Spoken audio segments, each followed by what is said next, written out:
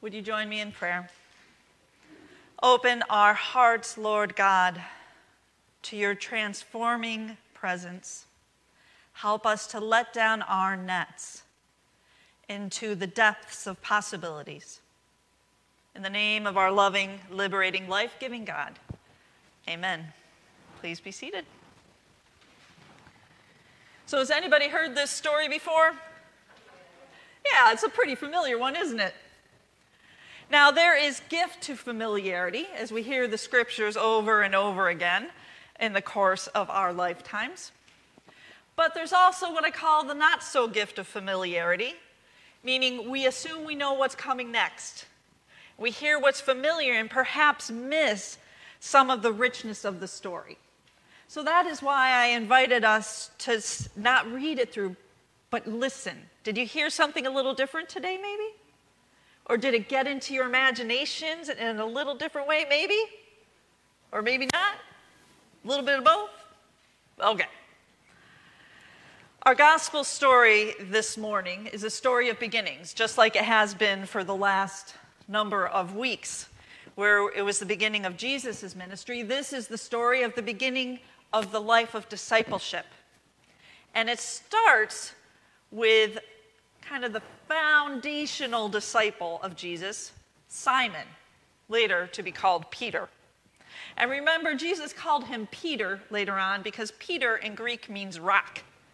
And he said, "You are the rock, and on you I will found the church." Now let's be clear. Simon was not, soon to be Peter, was not a rock as in he got everything right all the time. Do you remember some of the stories? Remember, he said, "I'm going to walk on water," and he starts walking on water, he gets all scared, and he begins to sink. Remember that? Or when he was out on the boat and a big storm came up, and he said, "Jesus, don't you care?" Or when he denied Jesus, and the cock crowed 3 times. But Jesus wasn't concerned so much with that. Jesus noticed that there was something about Simon that he was willing to give it a try. He was willing to try things that were new and beyond the normal way of thinking or believing or acting. And that was what captured Jesus' heart for how incredible a disciple Simon could be. Now, our gospel reading, if you take it out of context, it seems like Jesus and Simon are meeting for the first time, doesn't it? But in fact, if you go back a little bit, Jesus and Simon have been together for a little bit of time already. Simon has heard some of the powerful teaching of Jesus. And in fact, Jesus healed Simon's mama who had a fever. Do you remember that story? Had just healed his mom's fever, and then she served them a meal. So they had table fellowship together and already gotten to know one another a bit. So when we come to our scripture this morning, Jesus is teaching on the beach. There's a huge crowd. It's so crowded that, Jesus needs a place a little far out from the crowd so people can hear him. And he sees that there's Simon and his boat. And he says, "Brother, can I get in your boat? Take me out a little bit so I can teach." So there's some context there.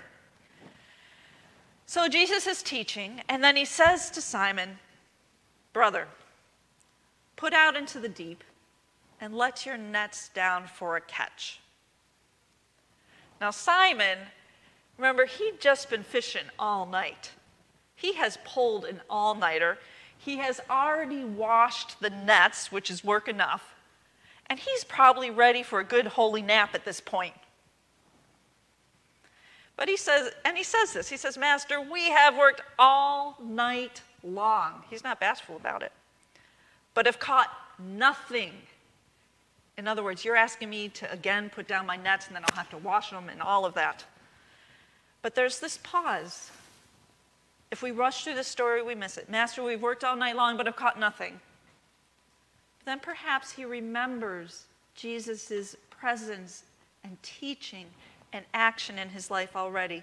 And Simon says, "Yet if you say so, I will let down the nets." He doesn't say for a catch like Jesus does. He just says, "I will let down the nets." And what happens? there's a huge catch of fish that comes, so abundant that they fill one boat, another boat has to come out, they fill another boat, it's all about to sink. And Simon and James and John, who are with them, are just astounded at the catch of fish. What does this mean? And what does it mean that Simon's response is, "Go away from me, Lord, for I am a sinful man"? The teaching that Jesus was doing, we talked about this last week, if you remember, when he went into the synagogue and he said, "The Spirit of the Lord is upon me, because he's anointed me to bring good news to the poor, release to the captives, recovery of sight to the blind, to let the oppressed go free." That is what Jesus has been talking about. And Simon, this teaching must have touched him deeply, because the context in which this is all going on is in a context of oppression from the Roman Empire. Oppression, scarcity, poverty, being bound up in all those things that would oppress. And in the midst of this capture of fish becomes an epiphany. That's the season we're in. An epiphany, a manifestation of the abundance of life and feeding and healing that Jesus was bringing into the world. And so Simon's response, "Go away from me, Lord, for I am a sinful man." In other words, how could I ever be a part of this ministry that you're doing? I'm too messed up. But Jesus doesn't get caught up in Simon's narrative. He says, "Simon, do not be afraid. From now on, you will be catching people." Now, by catching people, he doesn't mean catching them up in a net, right? That would be crazy. But capturing their imaginations, their lives, their hearts with love, with kindness, with justice, with hope, with solidarity. So let's unpack this a little bit. Let down your nets. Let down your nets in a place where you just did some fishing and nothing was happening. Seems the craziest thing in the world, doesn't it?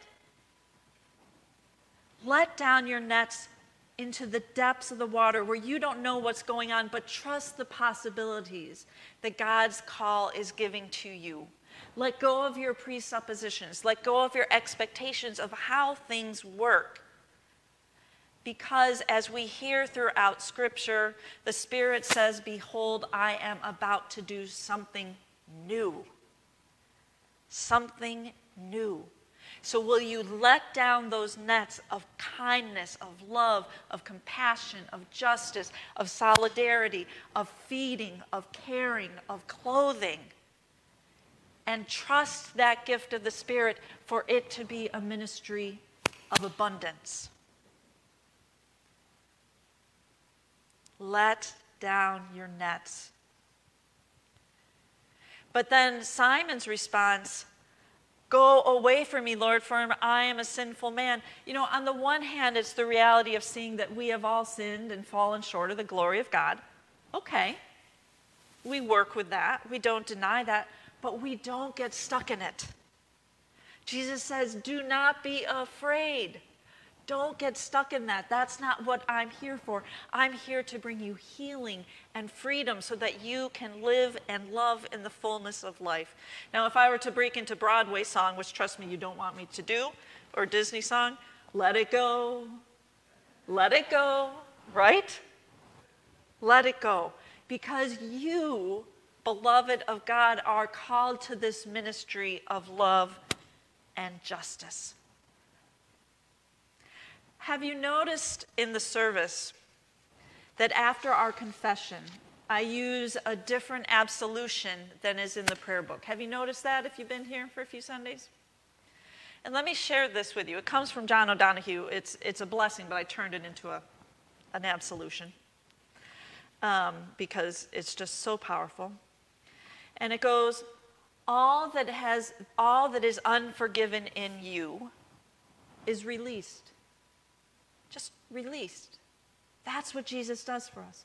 All that is unforgiven in you is released. May your fears yield their deepest tranquilities.